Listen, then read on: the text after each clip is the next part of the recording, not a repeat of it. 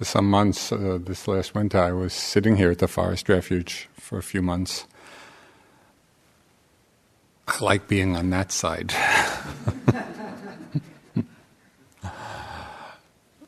It's a great place to practice. So, as many of you know, over the past few years of teaching here at the Forest Refuge, I have been giving a series of talks on the Satipatthana Sutta. This is the discourse the Buddha gave outlining or discussing the four foundations of mindfulness.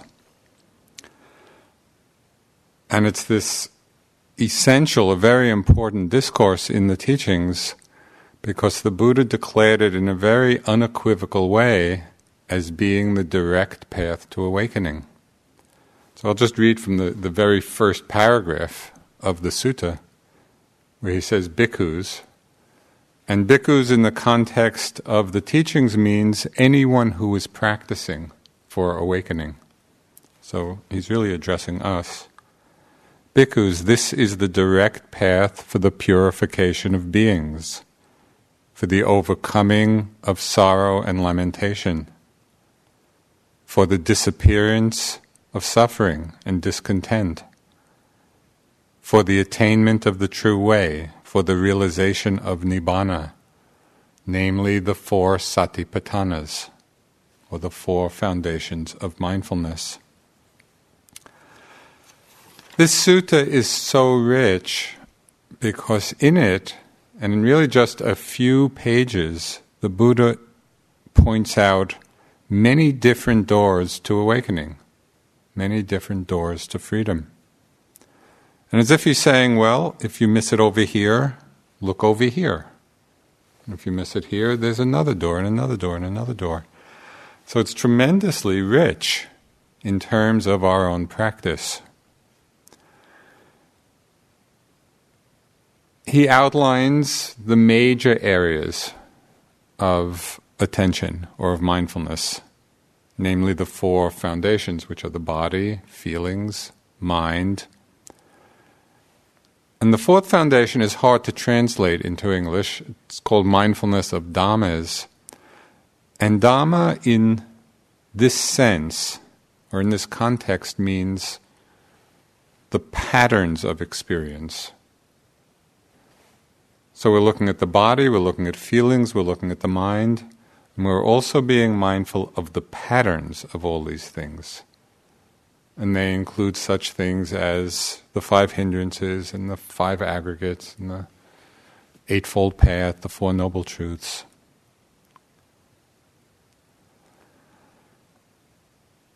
And then with each of these four foundations, the Buddha then elaborates many different methods and many different techniques for practicing mindfulness. What's so interesting is that when we go through any one of these doors,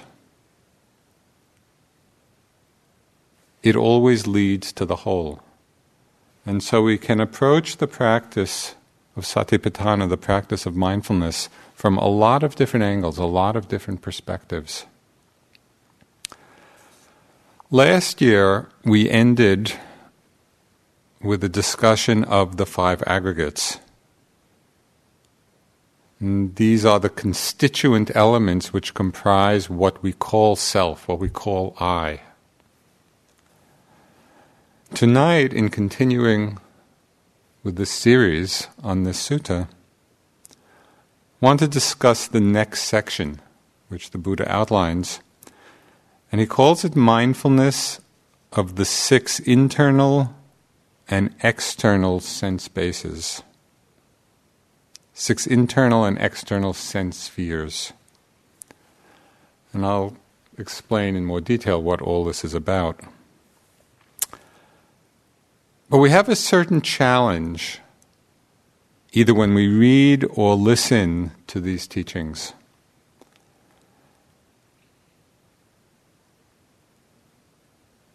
Because actually the Buddha is giving us instructions.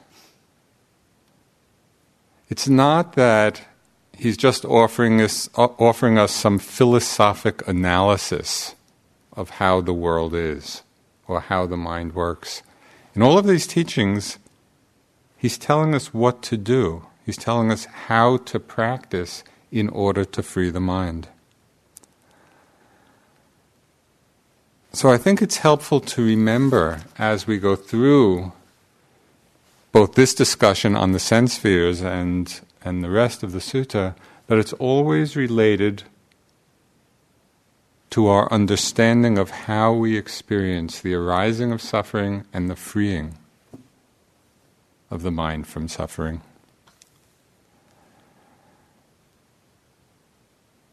So what are the teachings on the sense spheres? What are the 6 sense spheres? There's the 6 sense bases and their respective objects: the eye, the ear, the nose, the tongue, the body, and the mind, each one with their respective objects.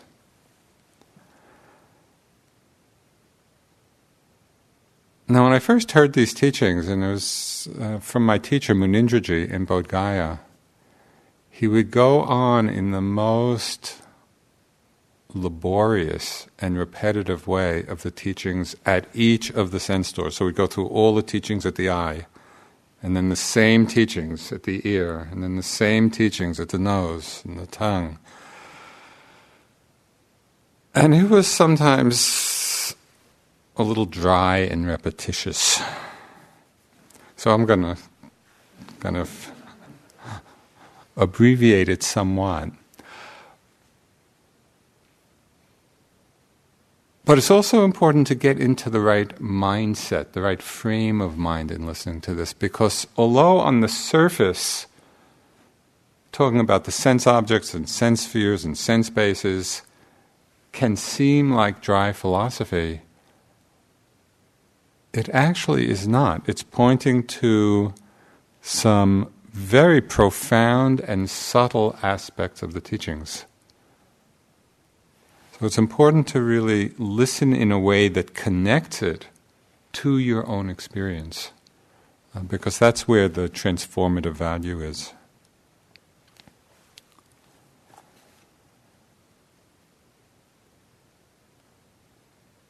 Just reflect for a moment how these 6 sense spheres, and by sphere I mean both the sense base and its object, how these 6 sense spheres constitute all we ever experience. Our whole world of experience is contained within these 6 spheres. The eye in visible objects, the ear in sound, the nose in smell, the tongue in taste, the body in sensations, the mind and mind objects. Do any of you experience something apart from these? The Buddha gave a discourse in which he described these 6 sense spheres, and he called the discourse the all. Right? Because he was saying there are these 6 senses, their objects, and the knowing of them, and this is the totality of our experience. So right away it gets interesting. We think we lead such complex and fascinating lives, involved in all kinds of activities and relationships. And yet when we bring it right down to the root of what we're experiencing moment to moment, it's always just this one of these 6 things. It's a sight, it's a sound, it's a smell, it's a taste, it's a touch, or it's something arising in the mind. In one way you could think of what we call self as a 6-piece chamber orchestra. And it's just these 6 instruments playing the music of our lives. It's very simplifying to begin to understand experience in this way.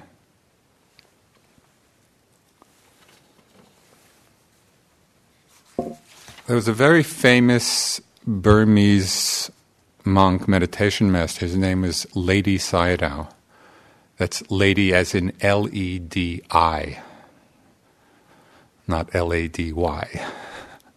Lady Sayadaw.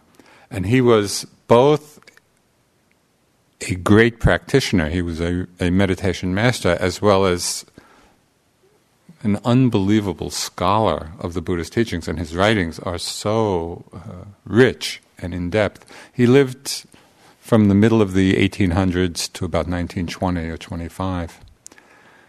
And he likened the six sense spheres to being like 6 train stations. And trains leave from these different stations, they lead on to either experiences of suffering, to realms of happiness, or to awakening, to freedom. And all of these trains have their origin at the station, which are the 6 sense spheres. And so we can see how our whole lives unfold and everything we experience as being rooted or as being based right here in the eye, in the nose, in the ear, tongue, taste, body, mind. Very fundamental. This is the foundation of how our whole lives unfold. Just as a reminder, most of you are aware of this, but in the Buddhist context, the Buddha treats the mind just as a 6th sense. Right? So it's treated just like the 5 physical senses. And thought becomes simply the sense object of the mind. Right? And thought is seen as impersonally as all the other objects. So when we speak of the sense spheres, remember that this includes the mind as well. It's considered the 6th sense. Okay, so what are the instructions that the Buddha gave in terms of contemplating these 6 sense spheres? Because as with the rest of the sutta, he's very precise in terms of how to contemplate, what it is that we should actually do. So I'm reading now, just from this section of the discourse.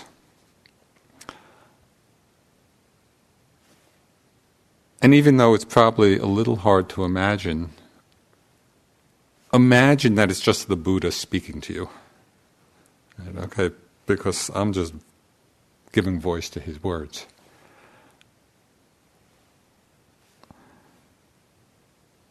Bhikkhus, that's us, in regard to dhammas, that is, these patterns of experience, one abides them in terms of the 6 internal and external sense spheres.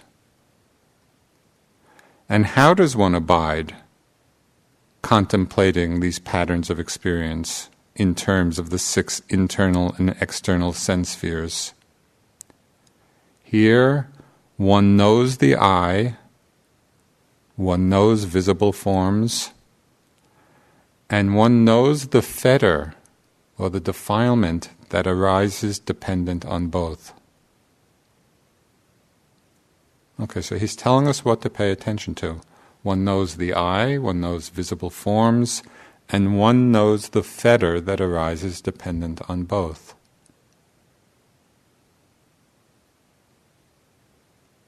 And then he goes on in the same way with the ear, with the nose, with the tongue, with the body, with the mind. One knows each of these sense objects, the sense base, and the fetter that arises dependent on them.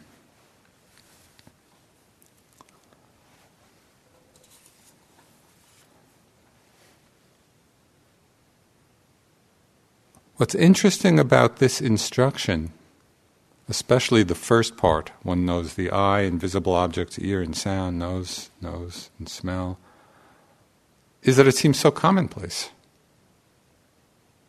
Just in our every ordinary day experience, of course we know these objects.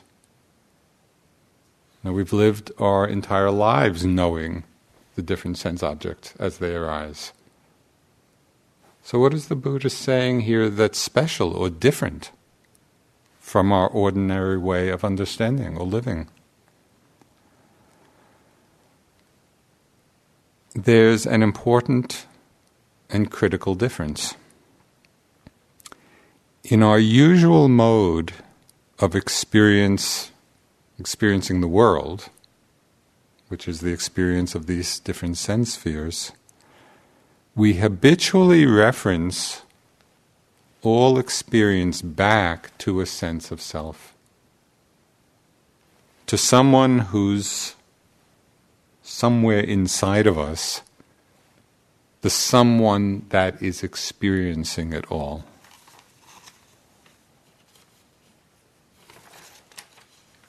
And so even in our language, or particularly in our language, we reinforce this way of viewing things. I see, I'm hearing, my thought. Experience all gets referenced back to a sense of self, to a sense of I. So it's not difficult to see the play of different objects as they arise in the course of a day, in the course of our lives. That's easy. What's difficult is to see all of these sense objects and the sense bases, and to see and understand them as being conditioned, as being selfless, not I, not mine, not belonging to anyone.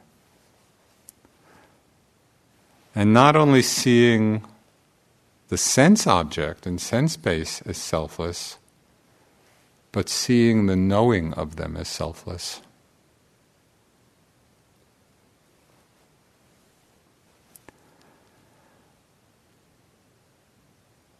So I'll just give you a little example of how we can do this. When I was on retreat here, and in reflecting on this part of the teaching, I began to explore the nature of the sense sphere of tongue and taste. And obviously I was doing this during mealtime. So the first thing I did was just focus my attention on the sense base of the tongue. Right? That's the sense base for taste, for flavor. And just doing that was a little strange. It's like this strange organ in the mouth that kind of moves around, seeking the different touch sensations and going after different flavors.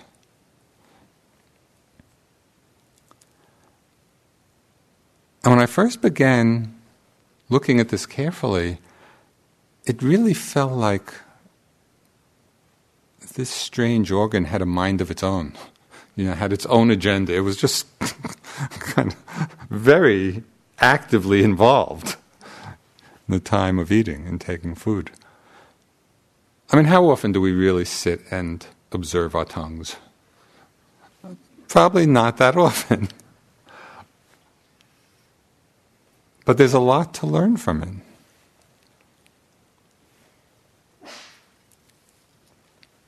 As I watched more carefully, of course, I saw that all the movements were conditioned by an intention in the mind. It wasn't just doing its own thing independently. The mind intention was driving it all. And then I took it a step further. I was just watching the tongue with the food on it, the movement and the arising of taste, and seeing how taste consciousness, right, that is the knowing of taste, the knowing of flavor, arose from a conjunction of causes. It's not that there was some self there, some consciousness there, waiting to receive the taste. The consciousness actually arose because of certain causes and conditions coming together. What were the causes and conditions? A tongue, some food on the tongue, and attention. When those three come together, consciousness of taste arises. So then I played a little game. As I was eating and just watching all of this activity and this little drama in my mouth, I imagined what would happen to the knowing of taste, to consciousness, if there were no tongue. Well, it became clear that if there were no tongue, I wouldn't be knowing taste. What would happen if there was nothing on the tongue? I wouldn't be knowing taste. What would happen if there was no attention, if my mind was distracted? Also there wouldn't be taste consciousness. So this became a very vivid experience of the contingent nature of consciousness itself. This is very important because consciousness is often the last hideout of the self. Even as we can begin to see the selfless nature of so many aspects of our experience, it's very difficult to really see clearly that the knowing of it all is not I, is not mine. But when we look at the sense spheres in this very careful way, it becomes so clear that consciousness is just arising out of this conjunction of causes. Does this seem clear? I mean, you'll have to go and practice it. But it's very revealing about the selfless nature of consciousness. And we can do this at each of the sense doors. Now, we could do it with the tongue, do it with the eye, with the ear, with the nose, with the body, with thoughts.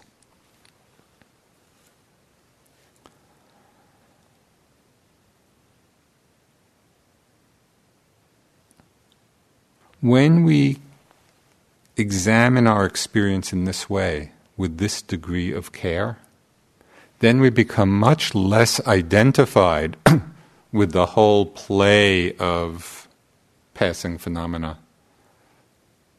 One of the phrases that Munindraji, my first Dharma teacher, used so often, and it helped me, I remembered it often in my sittings. He would say, empty phenomena rolling on. This whole mind-body process is just empty phenomena rolling on. There's no I, there's no self, no one behind it all to whom it's happening. So all of this is summed up in one short sutta or discourse where a monk came to Ananda, who, as most of you know, was the Buddha's cousin and personal attendant, and he was there at all the teachings, so he was a very wise monk. And also it said he was very lovable. He had a lot of metta. So a monk came to Ananda and asked, is it possible to explain the nature of consciousness thus? For such a reason, this consciousness is not self. So the monk is asking Ananda, is there a way to understand consciousness, to understand it as being not I, not self? The very same thing I've just been talking about. So Ananda replied, it is possible, friend. And he goes on, doesn't seeing consciousness arise in dependence on eyes and visible forms? Would we be seeing if we didn't have eyes? No. Would we be seeing if there weren't visible forms? No. So seeing consciousness arises dependent on these two. So the monk says, yes, friend. If the cause and conditions for the arising of seeing consciousness, that is, eyes and forms, were to cease completely, would seeing consciousness be discerned? Could we see without the causes and conditions for seeing to occur? No. So in this way, the Buddha declared, for such a reason, this consciousness is not self.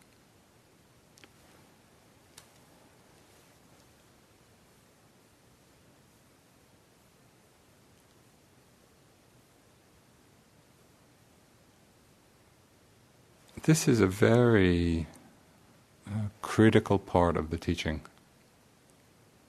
Because right here is the possibility of liberation.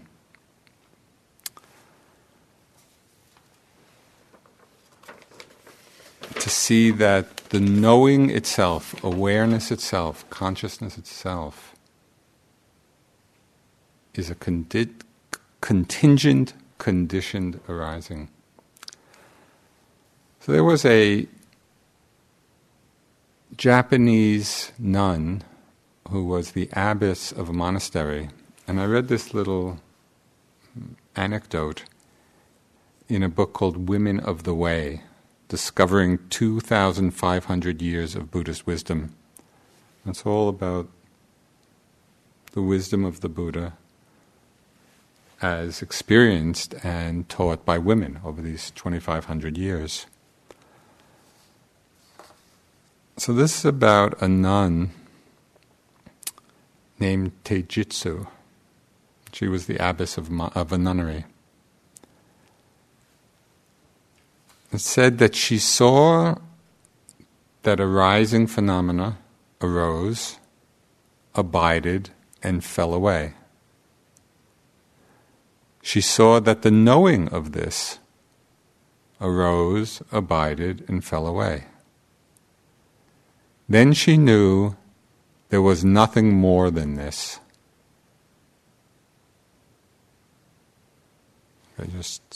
She saw the arising phenomena, arising, abiding, passing away. She saw the knowing of this, arising, abiding, and passing away. Then she knew there was nothing more than this, no ground, nothing to lean on, stronger than the cane she held, nothing to lean upon at all, and no one leaning.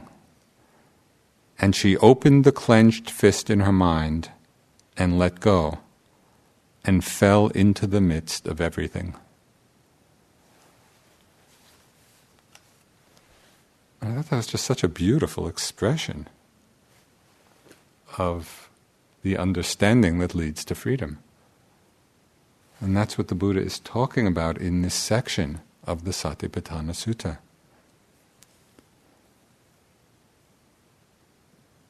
Knowing the arising phenomena arise, abide, and pass away, so that the knowing of it arose, abode, and fell away, and that there was nothing more than this, no ground, nothing to lean upon at all, and no one leaning. And she opened the clenched fist in her mind and let go, and fell into the midst of everything. Okay, let's do it.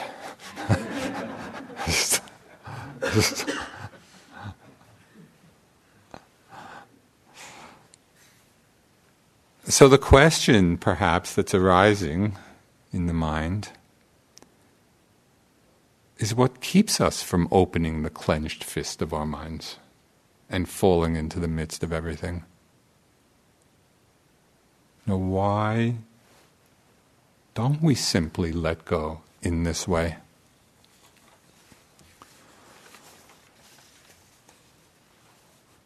So the Buddha explains why in the next part of the teaching, the next part of the instruction.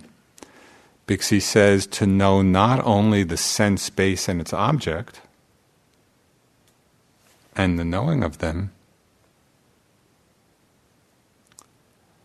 but also to know the fetter or the defilement. In Pali the word is kilesa. But also to know the fetter or defilement that arises dependent on them. And it's that fetter or defilement or kilesa, that's what keeps us from opening the clenched fist of our mind. So this is what we have to know, this is what we have to recognize. This is what we have to become mindful of.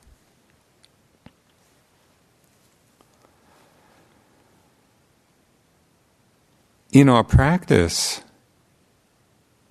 we can watch for the arising of the fetter at any of the 6 sense doors. And this is not an academic exercise. Again, the Buddha is not talking philosophy here. He's talking about the nature and the cause of suffering and the nature and the possibility of freedom. So this has a profound impact on how we live. This is made very clear and very vivid in the 3rd sermon the Buddha gave after his enlightenment. Now, he was enlightened under the tree, now called the Bodhi tree, in Bodh Gaya. And after his enlightenment, he spent some time in the vicinity of the tree contemplating different aspects of what he had just realized, and then traveled, wandered all through northern India, teaching various individuals and groups of people. And soon after his enlightenment, many of the Indian ascetics were drawn to him by the power of his awakening and became monks. So in this sermon, this 3rd sermon, he was addressing 1,000 monks who had been fire-worshipping ascetics, which is one of the kind of ascetic practices that people in India did at that time, that ascetics did. And so the Buddha used their own experience as the metaphor for his teaching. And so this sutta is called the fire sermon, because they had been worshipping fire. So this is what the Buddha says. Bhikkhus, all is burning. And what bhikkhus is the all that is burning? The I is burning.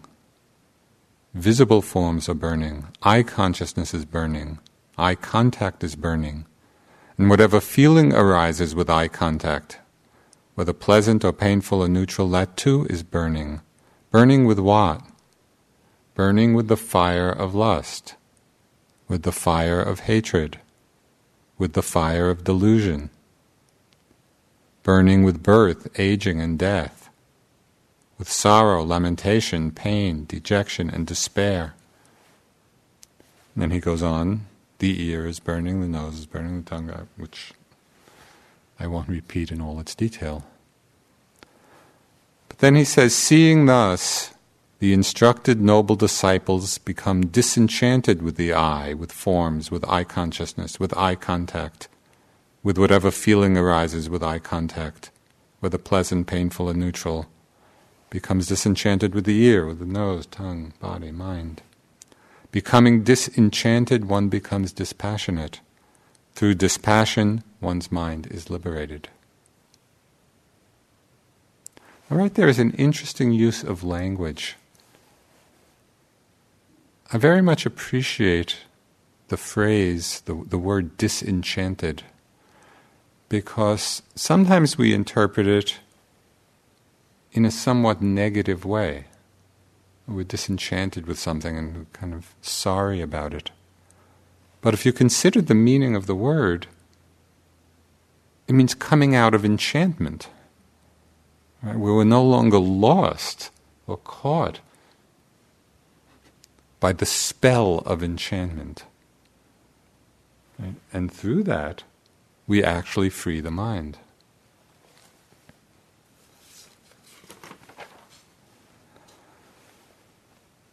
Well, most of us probably have not been worshipping fire very much, at least in this life. So I think it's useful to see what our own metaphor might be, to really look very directly at our experience when the mind is conditioned by greed and desire, when it's colored by hatred or anger, or lost in delusion. Maybe we're not experiencing it as a burning, not having been fire-worshipping ascetics. But how do we feel it? Now, what is the energetic sense when the fetters of desire, of craving, of anger, of hatred, of delusion are present? It would be very helpful to look carefully at this, so that we begin to feel in a very experiential way what the suffering of these defilements is about. Because the more clearly we can recognize it on the energetic level, this is the contraction, this is the stress, this is the unease of the mind when it's filled with desire or hatred or delusion. Right, so we really recognize it very clearly and very directly for ourselves. In doing that, it becomes much easier then to recognize these fetters or defilements when they arise and to be able to let them go. If you became aware of the burning in holding a hot coal, would you need much prompting to drop it? Probably not, right? Because we would feel the suffering of it, and the letting go would be the most natural response. The problem is because we haven't practiced paying careful attention to the six sense spheres and to what arises, the fetters that arise, dependent on them. We often are not aware that we're holding a hot burning coal. When with the eye or the ear or the nose or the tongue or the body or the mind, we are caught by desire or caught by irritation or anger or delusion. We often miss, we're not paying attention to the fact this is a state of suffering. And because we're not seeing clearly, we keep holding on.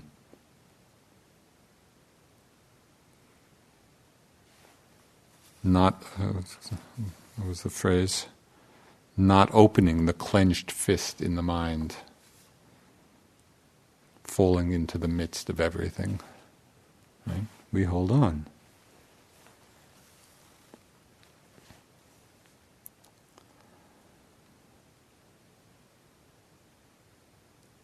Okay, so how can we bring this into our practice?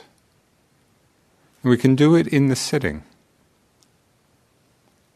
And this is just one example, but there will be many, many examples at any of the sense doors. So for example, you're sitting and you're being with the breath. So you feel the tactile sensations of the air passing the nostrils, or the sensations of the movement of the chest or abdomen. Okay, so the body is the sense base, the sensations are the sense object, there's the knowing of them. Just in being with the breath, or perhaps other physical sensations, do you notice any resistance? Is there any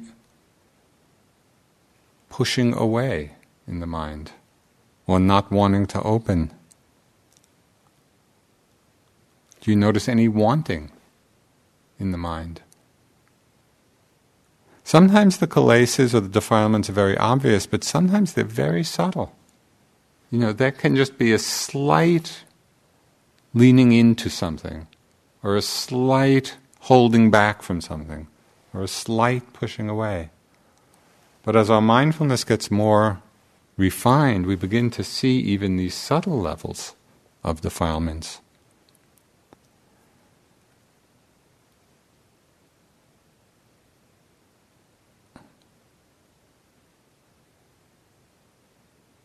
One of the ways I experience it a lot is I often notice in my mind just this inclination to help things along. And there's a very apt Taoist phrase that says, "Don't push the river." But we push the river a lot. The river of our experience. The breath and everything we experience at the six sense doors, it's all flowing along fine by itself. But we're often leaning into trying to make better, trying to fix it in some way. There's a world of difference. There's that doesn't even express how different. There's a universe of difference between the mind that wants, the mind that's leaning into experience, and a true openness without preference. Right there is our involvement or our entanglement, our enchantment with suffering and freedom. That's how big the difference is. The difference between a mind that's wanting anything and the mind that's truly open without preference. So this is a very critical understanding to explore. The third Chan Zen ancestor in China wrote this wonderful, quite short, you could call it a sutta or a discourse. It's called On the Faith Mind or On the Trusting Mind. And you'll recognize, I think, the first few lines of it, but he captures the importance of this distinction of the mind wanting and not wanting. He says, "The great way is not difficult for those who have no preferences. When like and dislike are both absent, everything becomes clear and undisguised. Make the smallest distinction, however, and heaven and earth are set infinitely apart. To set up what you like against what you dislike is the disease of the mind." Those few lines are everything we need. The great way is not difficult for those who have no preferences. What do we have preferences about? We have preferences about the six sense objects, because that's the all, that's the totality of our experience. And so we can practice this very profound teaching right here in the very mundane aspects of seeing, hearing, smelling, tasting, touching, thinking. We can be watching very carefully. Does the mind have preference? Is it making distinction? Does it want this rather than that? Or can it settle back, relax back into that space of complete openness?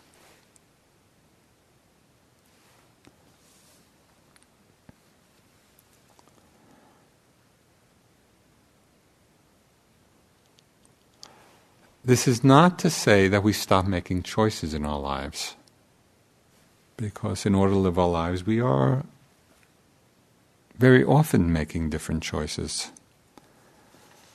But rather, at the six sense doors, especially in the context of a retreat, we can practice, even if it's just for a few moments at a time, practice the mind of non-craving, of not wanting, of not clinging. Just sitting back, and sometimes I'll use that phrase in my mind as a reminder. I'll just kind of have that phrase come, mind of no craving. And just with that reminder, I can feel, even if it's just for a few moments, that dropping back into openness, into non-doing.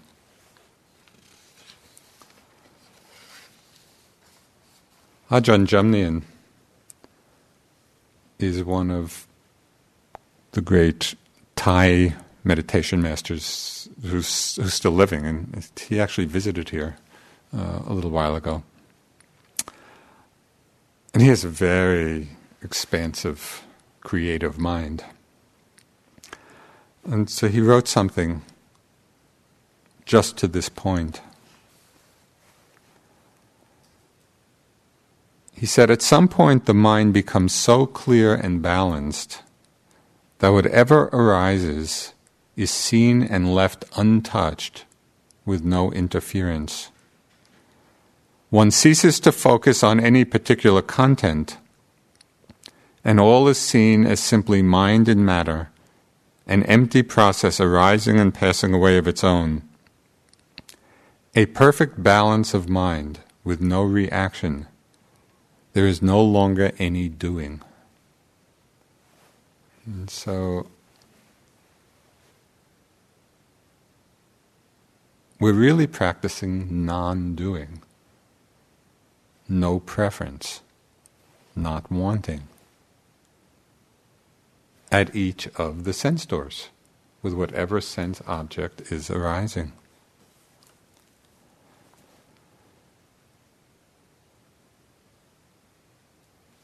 In addition to noticing this in the sitting, you can really be practicing this throughout the whole day.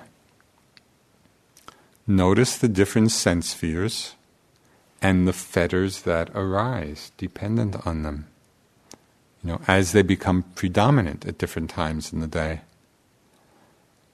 So at times maybe it will be around disturbing sounds. Either in the hall or outside, there's some sound that's disturbing or enticing. It could be on either side, where an enchanting sound.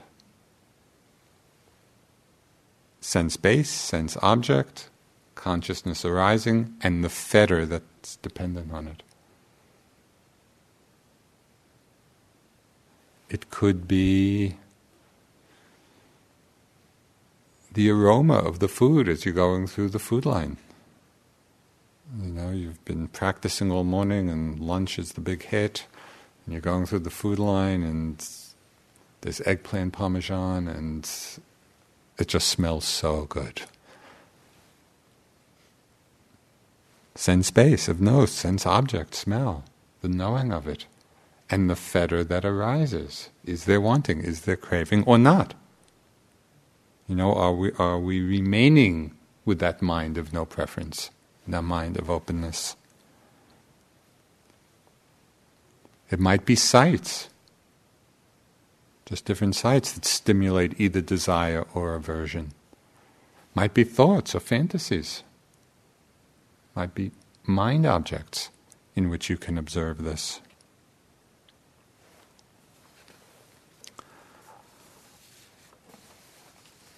One of the things that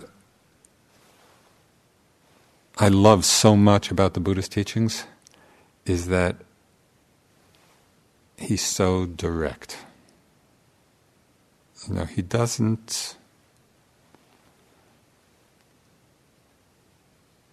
soften the edges to make us feel good. He just says it like it is. So I want to read one of those statements. Forms, sounds, tastes, odors, tactile sensations, and all mental objects. This is the terrible bait of the world, with which the world is infatuated. But when one has transcended this, the mindful disciple of the Buddha shines radiantly like the sun, having transcended Mara's realm. I love that expression, the terrible bait of the world. Because I get the image of kind of all these sense objects. And there are only 6 of them. But the parade of these 6 different sense objects, I get this image of them coming by like on little hooks. And I often feel myself like a fish, just, okay, this one's coming by, biting on that one, biting on that one, biting on that one. And then when there's some wisdom in the mind, actually not biting. And then there's simply the experience of each of them, just as they are, there's no problem. Transcending Mara's realm, shining radiantly like the sun. That is the mind without preference, without like and dislike, in just that place of openness.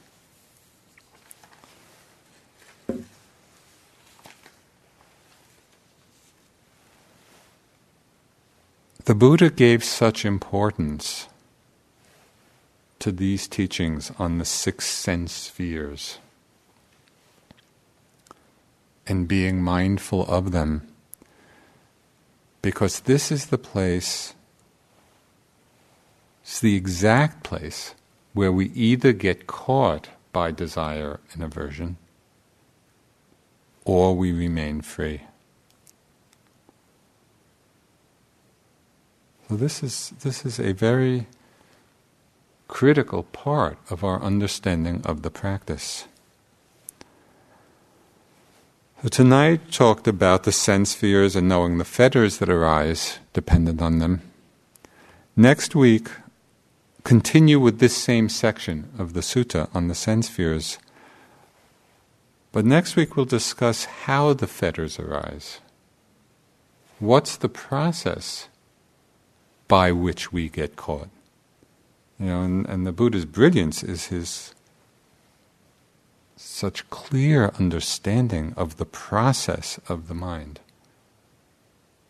of how it is that we get caught in the arising of the fetters and how we can be free.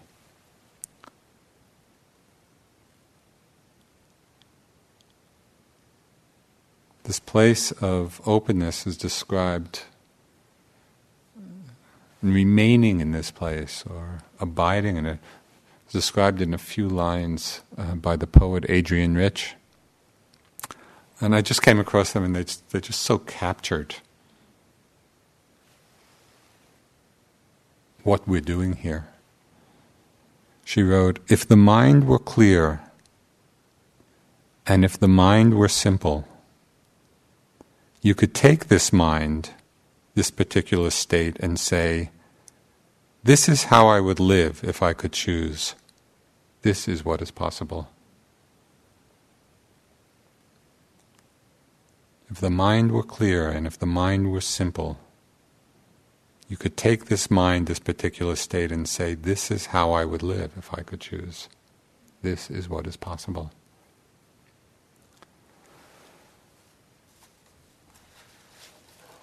So let's sit for just a couple of moments.